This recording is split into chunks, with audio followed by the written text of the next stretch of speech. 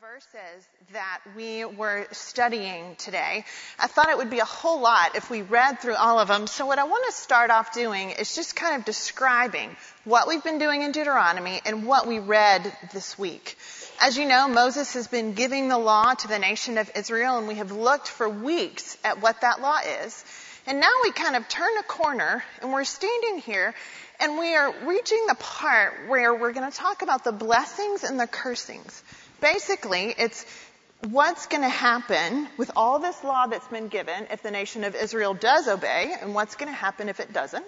And so we start off chapter 27 with Moses telling the nation of Israel, once you get into the promised land, he says, here's what I want you to do. I want you to take some stones, and I want you to write this law on it that we've been reading, or that he's been telling them about, and that we've been reading about. And then I want you to build an altar and offer some sacrifices on them. And then I want you to go to Mount Ebal and Mount Gerizim, and I want you to separate the 12 tribes of Israel. 6, I want to be at Mount Ebal to represent the curses. And 6, I want to be at Mount Gerizim to represent the blessings. And then the Levites are to read some of this law and the cursings to the nation of Israel. And the nation of Israel is to all respond, amen, after the reading of each of these. And then Moses goes on in great detail to explain that if the nation of Israel obeys this law that God has given, they're going to experience blessing. And not just any kind of blessing, but amazing blessing in the fields, in the cities, in the harvest, all kinds of blessings for the nation of Israel if they obey. And then he goes on in very great detail to explain that if the nation of Israel does not obey, because he loves them and wants to protect them and is being good to them, but they're going to experience some significant curses. And for verse after verse after verse, you read this week of the overwhelmingly terrible curses that were to come upon the nation of Israel. Almost nauseating to me at some points as I read what would happen to them if they did not obey. And unfortunately, we also read that they were not going to fully obey. And at some point, it was going to get so bad that they were going to be taken into exile. They were going to be taken from this land that God had given to them and removed from it. And we were actually supposed to only do chapters 27 and 28 this week, but I thought that might be the most discouraging homework in the history of Women in the Word. So I had to put a little bit of chapter 30 in there so that we would all be able to sleep this week. And chapter 30 talked about how the nation of Israel, after they've been exiled, does repent and comes back. And God is so merciful to them and faithful to them, and he brings them back into the land with great blessing again. To be honest, though these verses were difficult to read, they're not really that hard to understand.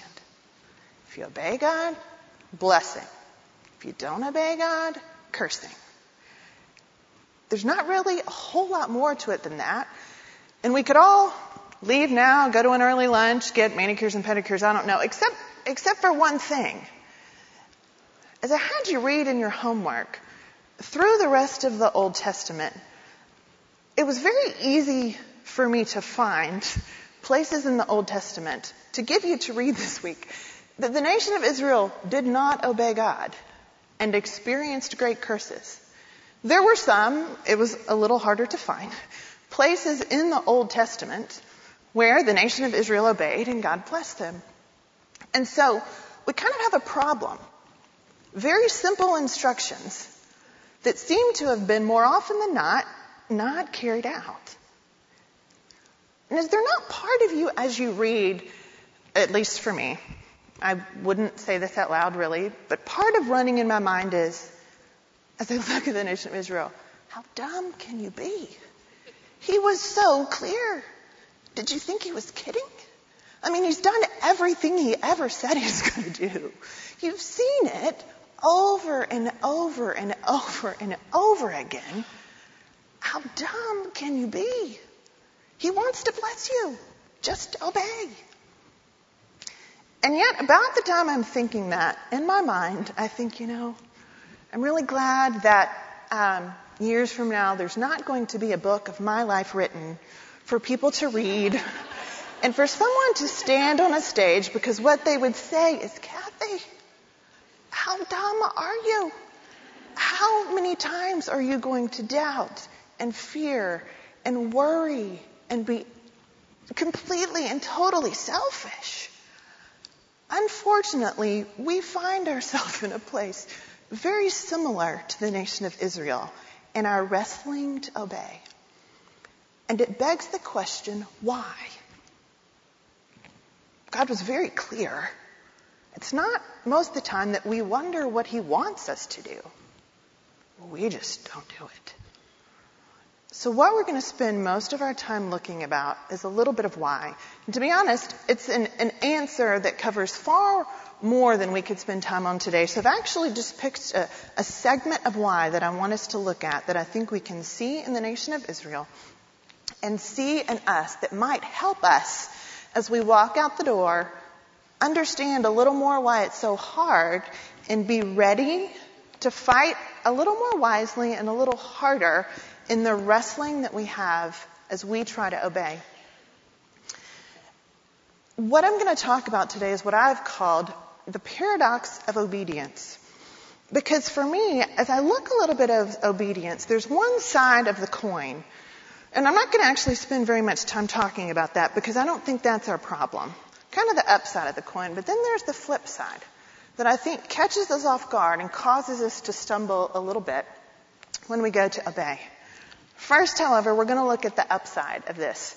If you have your Bibles, it's probably already open to Deuteronomy, but if not, go ahead and do that and turn with me to chapter 28. God describes for the nation of Israel here what's going to happen when they obey. Starting in verse 1, he says, "And if you faithfully obey the voice of the Lord your God, being careful to do all his commandments that I command you today, the Lord your God will set you high above all the nations of the earth. And all these blessings shall come upon you and overtake you if you obey the voice of the Lord your God. Blessed shall you be in the city, and blessed shall you be in the field. Blessed shall be the fruit of your womb, and the fruit of your ground, and the fruit of your cattle, the increase of your herds, and the young of your flock. Blessed shall be your basket and your kneading bowl. Blessed shall you be when you come in, and blessed shall you be when you go out. The Lord will cause your enemies who rise against you to be defeated before you. They shall come out against you on one way and flee before you 7 ways. The Lord will command the blessing on you in your barns and in all that you undertake, and he will bless you in the land that the Lord your God is giving you." The upside of this coin, of this paradox, is sometimes obedience feels good. I couldn't help as I thought about this, about the book of Proverbs and the amount of things that are commanded to us in the book of Proverbs, and how as I thought about those themes, I thought about how, it really does feel good when we obey him. I thought about how Proverbs talks about money, and we need to be wise with our money. And when we're wise with our money, we don't have the stress of debt. We're free to give. I thought about the wrong handling of money and how lately the greed apparent in our country that has caused the crumbling of so many countries. Those who've obeyed feels a little better when we obey God's word. Sexual purity, a theme in Proverbs. Typically when we obey that, it feels better. Our families stay more intact because we're not drawn apart by some sort of sexual impurity that enters our family. Our bodies tend to be healthier when we obey God's commands for sexual purity. It just tends to feel a little better. When with our mouth, as Proverbs talks about, we're not deceitful, we don't gossip, it tends to feel better. Friends trust us. We have better relationships. We don't find ourselves before the court because we've lied to protect ourselves in some regard. There's a very real sense at which when we obey, it feels better. It feels good. But I have a question. Those verses that I just read in chapter 28, does that mean that every single solitary godly person in the nation of Israel got every single solitary thing they ever wanted? Is there any truth to the health, wealth, prosperity gospel? If we just obey enough, believe enough, pray enough, are we going to get everything we want? Is that how obedience works? The short answer to that is no.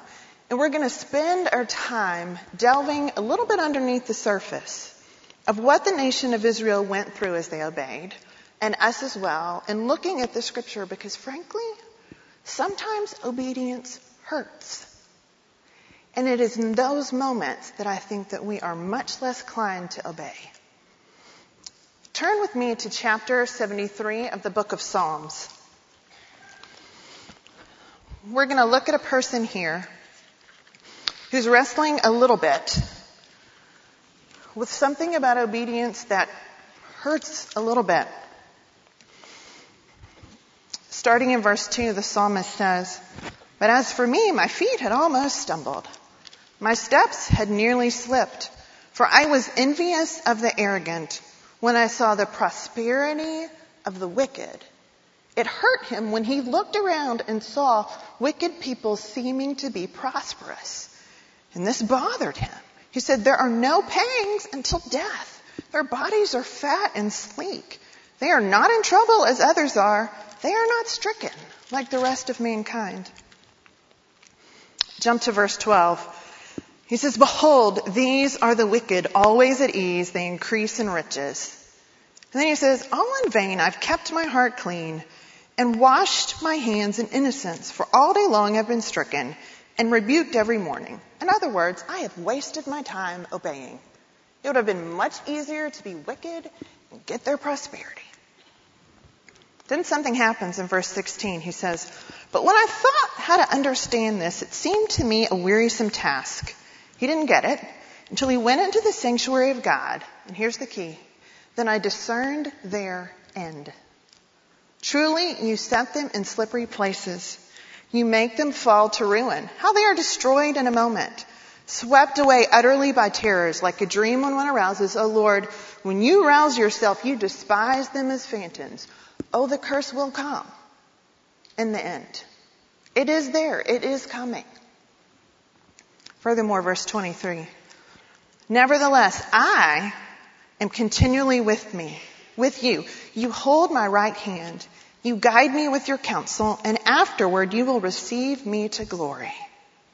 Oh, the blessing's coming, and here's the blessing. "Whom have I in heaven but you, and there is nothing on earth that I desire besides you. My flesh and my heart may fail, but God is the strength of my heart and my portion forever." Oh, the blessing was coming. The blessing of God here and in heaven. But the reality is, and this is on your outline, on earth, it doesn't always go your way. It just doesn't always go your way. But what is our response to that? We obey. Why? In light of the end. There is and will be an end where there will be cursings and there will be blessings that are very clear and easy to see.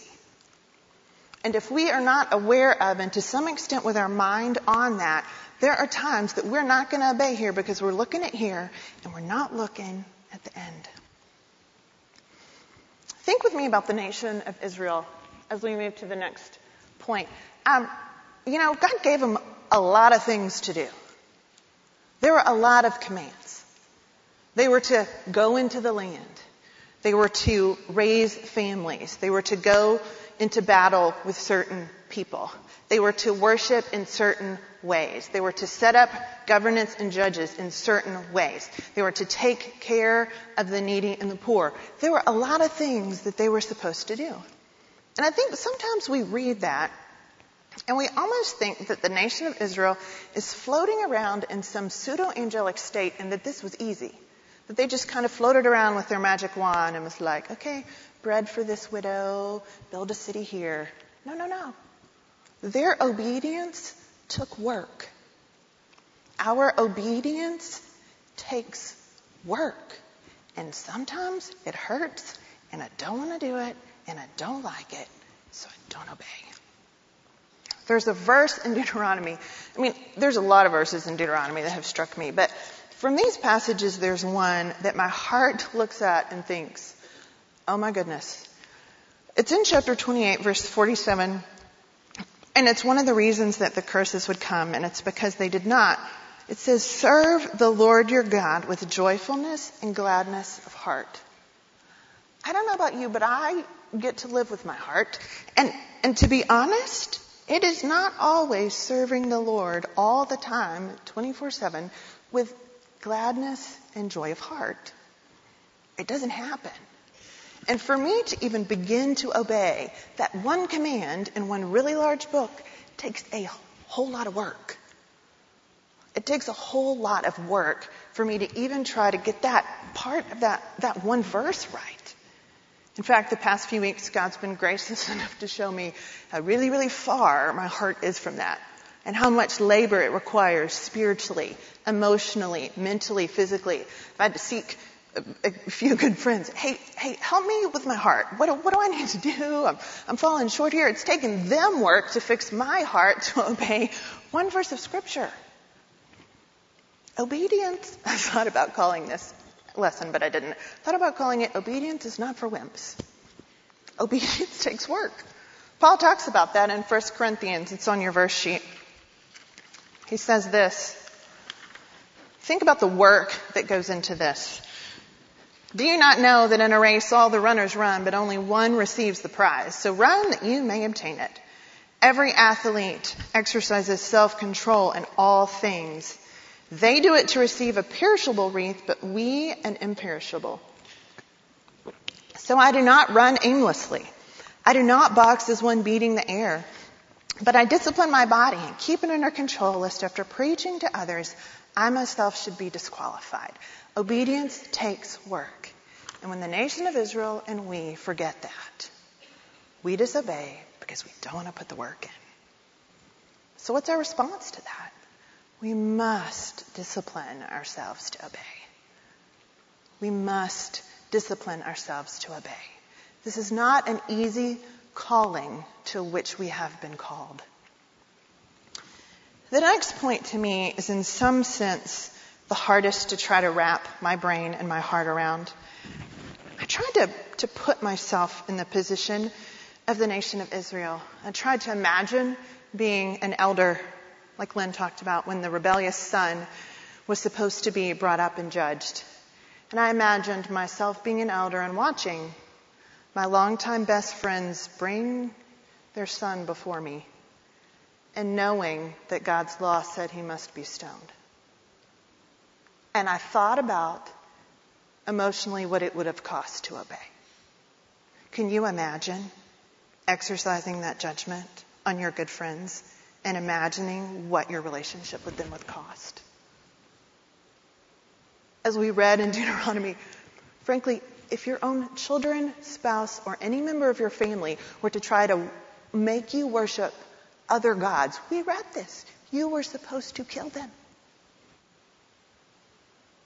You were supposed to kill them as a protection for you and the nation of Israel from being drawn away from God. I don't know about you, but there is a high emotional cost to that. That is not an easy command to obey.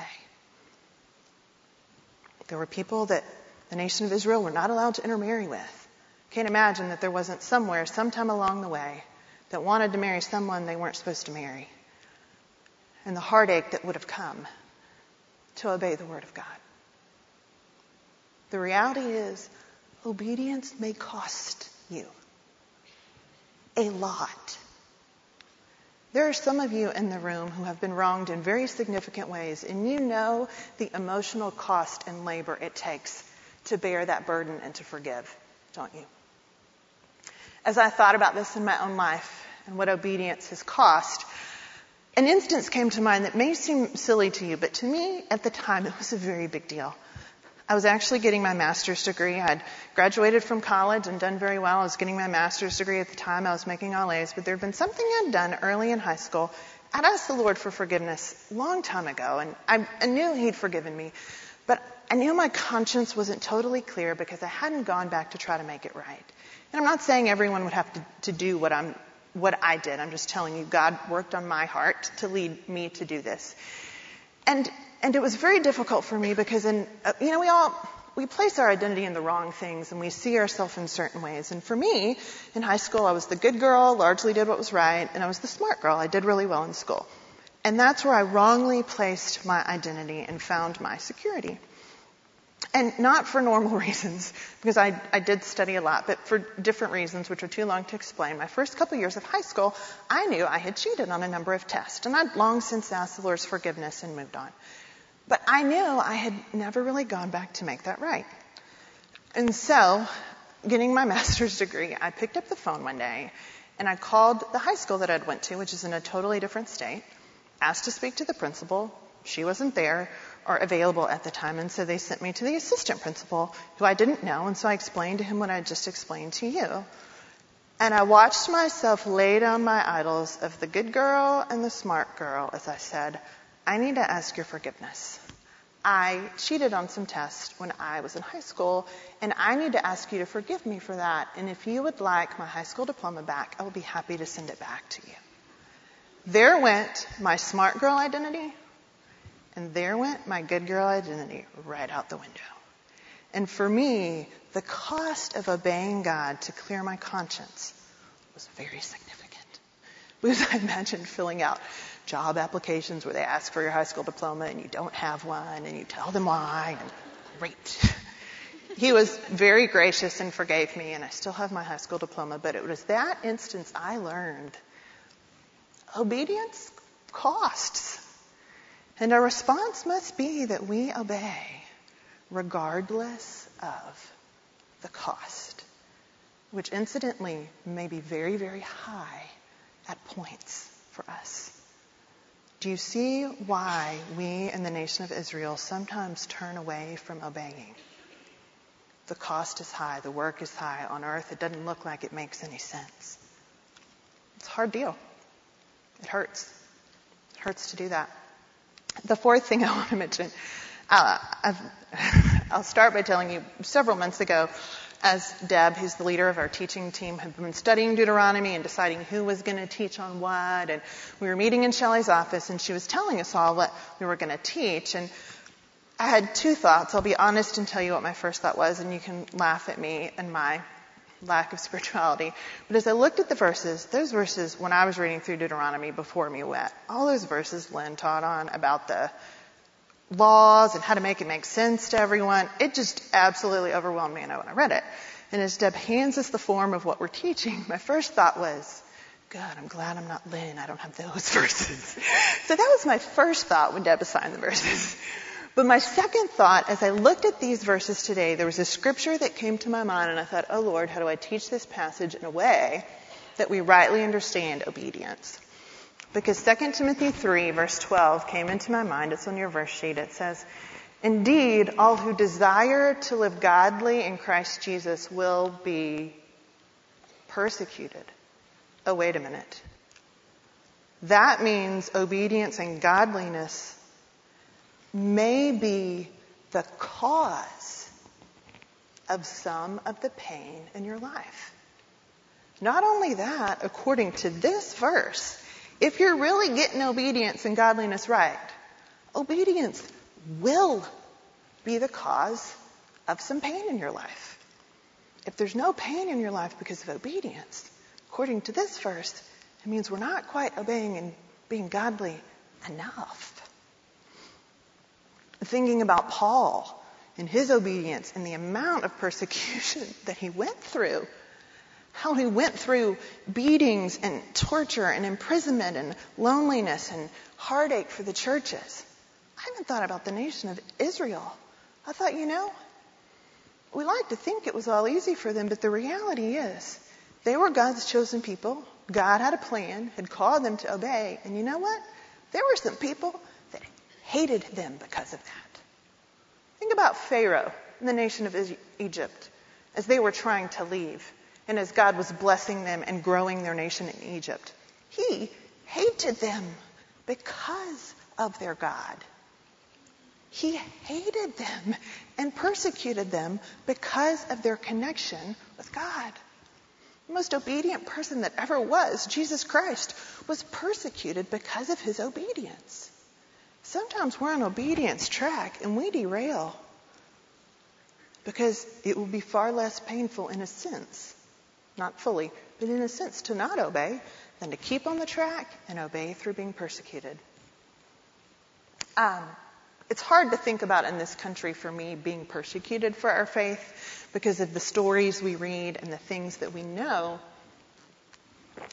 that go on in other countries. For someone simply gathering in a place like this, they might be killed. But as I thought about my life, unfortunately, there weren't very many instances I could share with you about my persecution for doing what was right. But there was one that came to mind that is going to seem really silly to you, but I can tell you it was miserable. It was so miserable. I worked in a place, in an office that wasn't very large, a long time ago, and everyone that worked there was Christians. And there were some people I got along with real well, and other people that I didn't get along with, but I didn't hang out or whatever. And there was a group of women in that group that gossiped and slandered people behind their back a whole lot. And I probably should have, even lovingly confronted them on it. I just would not participate in it. I would just go back to my desk and work. Didn't even say anything. And over a period of time, they noticed, and it really bothered them, that I would not stay and gossip and slander with them. And I know this seems so silly, but I will tell you that they really hated me. And they tried to make my life absolutely miserable. They gossiped behind my back. They slandered about me. They didn't just go to my boss. They went to my boss's boss to slander me about things that were not even true. And when you're working in a relatively small office, 40 hours a week, and you have a group that literally are trying to make yourself miserable, I will tell you, I hated it. It was wretched just because I wouldn't sit around and gossip with them. There are things in our life that if we really hold strong and obey, there's some people aren't going to like us. There's some people that are going to try to make our lives pretty miserable. And it's in those moments where that rubber meets the road, when sometimes we just don't want to obey. And as I thought about what our response to this should be, I thought about a verse in the book of Acts that I think is so precious. It's after some individuals have been persecuted for the name of Christ. And they say something that is just so sweet and so unique, and not what you would expect them to say. They left the presence of the council, and what were they doing? They were rejoicing that they were counted worthy to suffer dishonor for the name of Jesus Christ. Even though that was miserable for me, what a sweet blessing that for some reason God said, Kath, I'm going to let you suffer because you name my name and you mean it in the way you live. And our response to suffering, disobedience, should be that we rejoice amidst the pain in our circumstances because, wow, we were considered worthy to be persecuted just a little bit for the name of our Jesus. You were probably, as I was studying this, now a little overwhelmed with the task before us of obeying. It looks a little harder and a little more daunting than it does when we read from a far distance what the nation of Israel must have gone through. And so I wanted to give you a little bit of encouragement. In 2 Corinthians, Paul again says something, and I want this to be such an encouragement for you as we walk out of here seeking to obey. God says, my grace is sufficient for you, for my power is made perfect in weakness. We are too weak to obey like we should. However, we have the grace of our Lord Jesus to enable us in that process. Therefore, I will boast all the more gladly of my weaknesses, so that the power of Christ may rest on me. For the sake of Christ, then, I am content with weaknesses, insults, hardships, persecutions, and calamities. For when I am weak, then I am strong. If you feel unable to do this, good. Because Jesus is waiting to give you a strength that you don't have. And the encouragement that I have for you is that you are never alone or expected to obey alone. Your Lord Jesus in his power and grace is right there with you. The second thing that I'd like to encourage us all with as we journey through this calling of obedience to our Lord is in Philippians. Paul had a lot at seasons in his life, and he'd suffered a lot at seasons in his life. And he says, I count everything as loss because of the surpassing worth of knowing Christ Jesus my Lord. For his sake, I've suffered the loss of all things and count them rubbish in order that I may gain Christ. Verse 10, that I may know him, the power of his resurrection, and may share his sufferings, becoming like him in his death. You know, when Amy McConnell was teaching us way back in the beginning of Deuteronomy, she gave a blessing of obedience, a definition of blessing that I loved. And I wrote it down because she totally agrees with Paul, and they're both very wise. She said that this is the blessing of obedience that we get. She says that it is an eternal, loving, abiding relationship with a holy God. An eternal, loving, abiding relationship with a holy God. So the blank on their outline, what's the encouragement? You get Jesus. That is the blessing that you can bank on. Everything else may not look right until the end, until Jesus comes back. But the blessing that you have and the blessing you get, which Paul says is better than absolutely anything else. The blessing that you can bank on, that Amy and Paul talk about, is that you get Jesus. So our response to that is this. Look around in your obedience. You are not alone. You are not alone. As we move into this last section, I want to ask you to do something. Put your pens down for a minute. And I want us to pretend like we are the nation of Israel standing at the bottom of Mount Ebal and Mount Gerizim. We've come in, and the law is getting ready to be recited to us. And if you remember, some things were read, and then the text tells us, it says, and all the people shall say, and then the people said, Amen. So what I'm going to do is I'm going to, in no specific order, I'm going to read a few of these, not all of them, and then I'm going to say, and all the people shall say, and I want you to all respond with Amen. I want you to the degree that you can, put yourself there, imagine yourself as a nation of Israel standing at the bottom of these two mountains, and I want you to imagine what you might have felt like. Cursed be anyone who lies with any kind of animal, and all the people shall say. Amen. Cursed be anyone who dishonors his father or his mother, and all the people shall say. Amen. Cursed be anyone who perverts the justice due to the sojourner, the fatherless, and the widow, and all the people shall say. Amen. Cursed be anyone who strikes down his neighbor in secret, and all the people shall say. Cursed be anyone who does not confirm the words of this law by doing them, and all the people shall say. I don't know what your emotional response to that is, but I'll tell you what mine is. Mine is, I am in big trouble. I'm in big trouble. I mean, on number one, cursed be anyone who lies with any kind of animal. I'm okay on that one. I mean, so I'm doing all right. I'm doing okay. Cursed be anyone who dishonors his father or mother.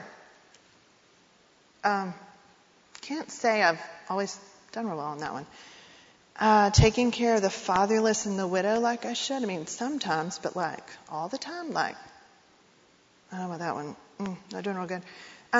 Cursed be anyone who strikes down his neighbor in secret. Well, I'm okay with that one. Never hit or murdered my neighbor except, oh, wait a minute. That whole Jesus thing in Matthew where he talks about if you lust, it's as if you've committed adultery in your heart.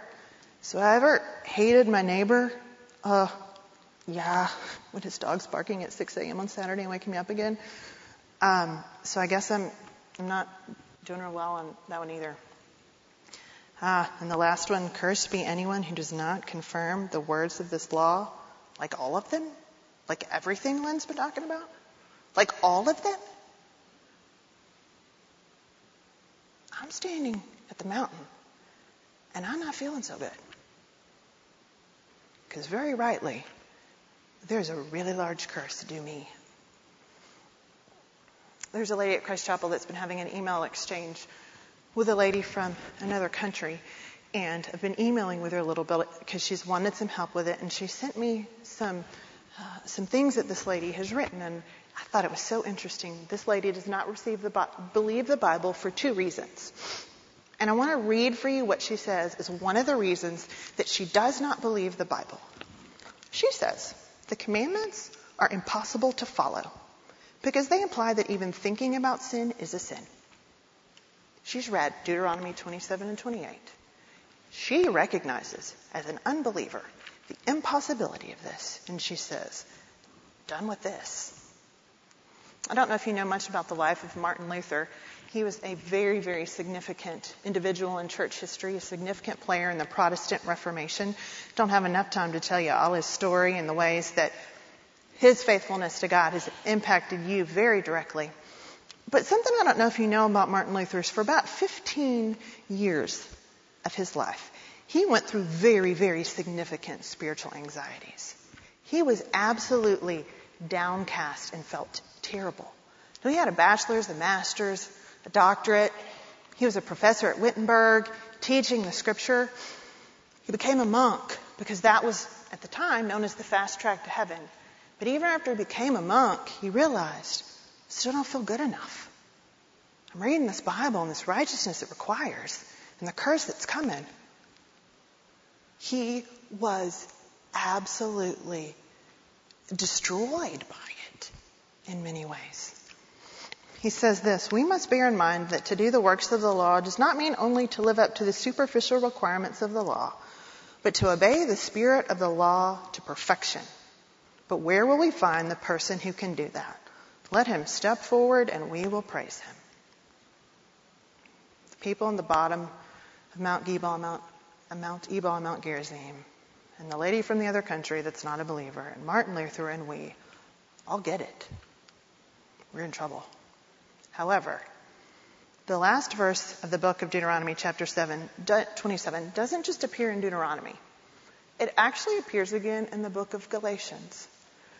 And so I'd like for you to look at your verse sheet as we look at where this verse again appears.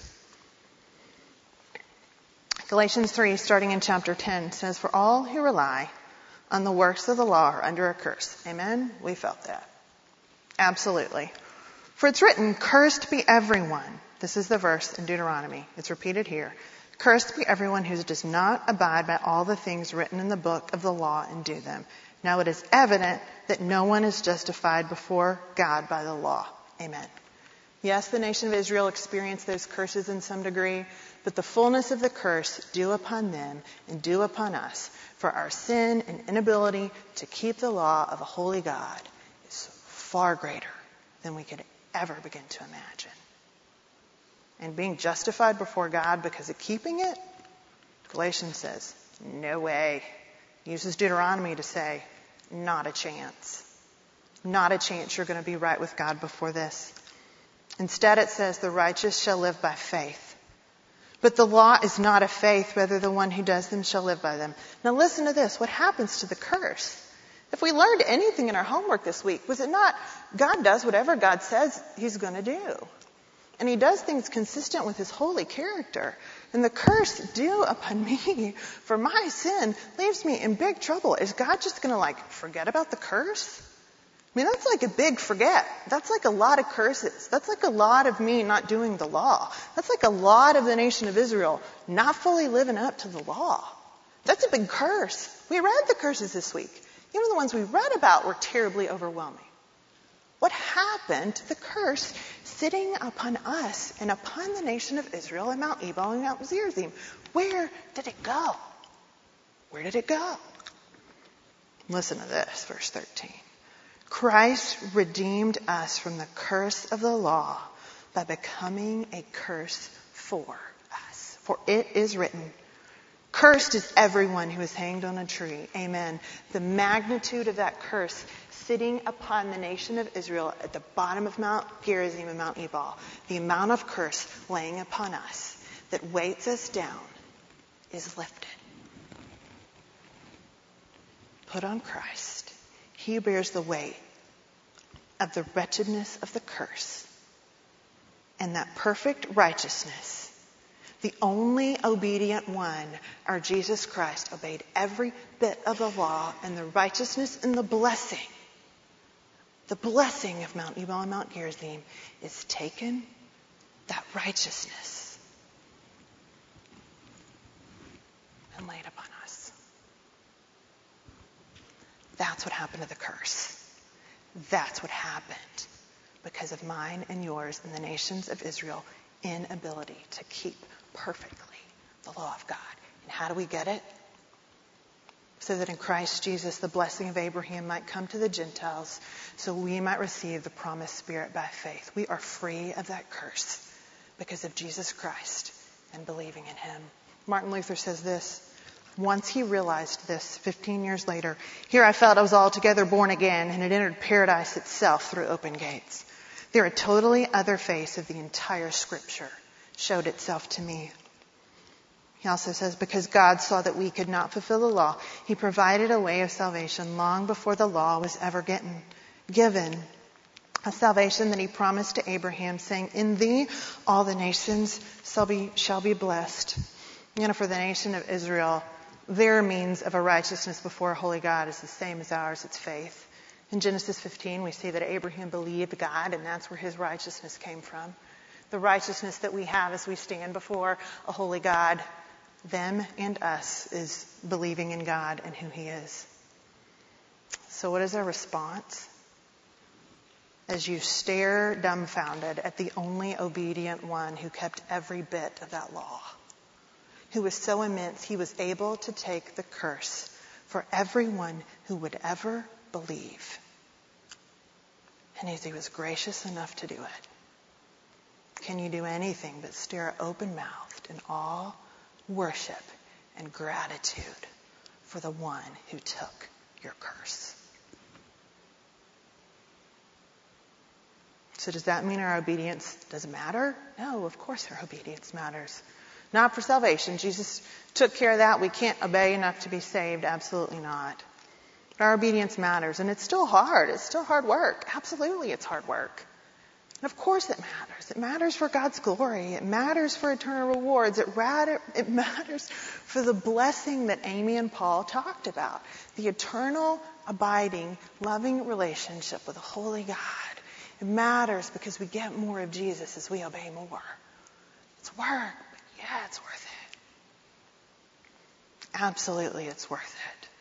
For more and more of a glimpse of awe at the one who took the curse, obeyed the law, and gave us the blessing no one in this room deserved.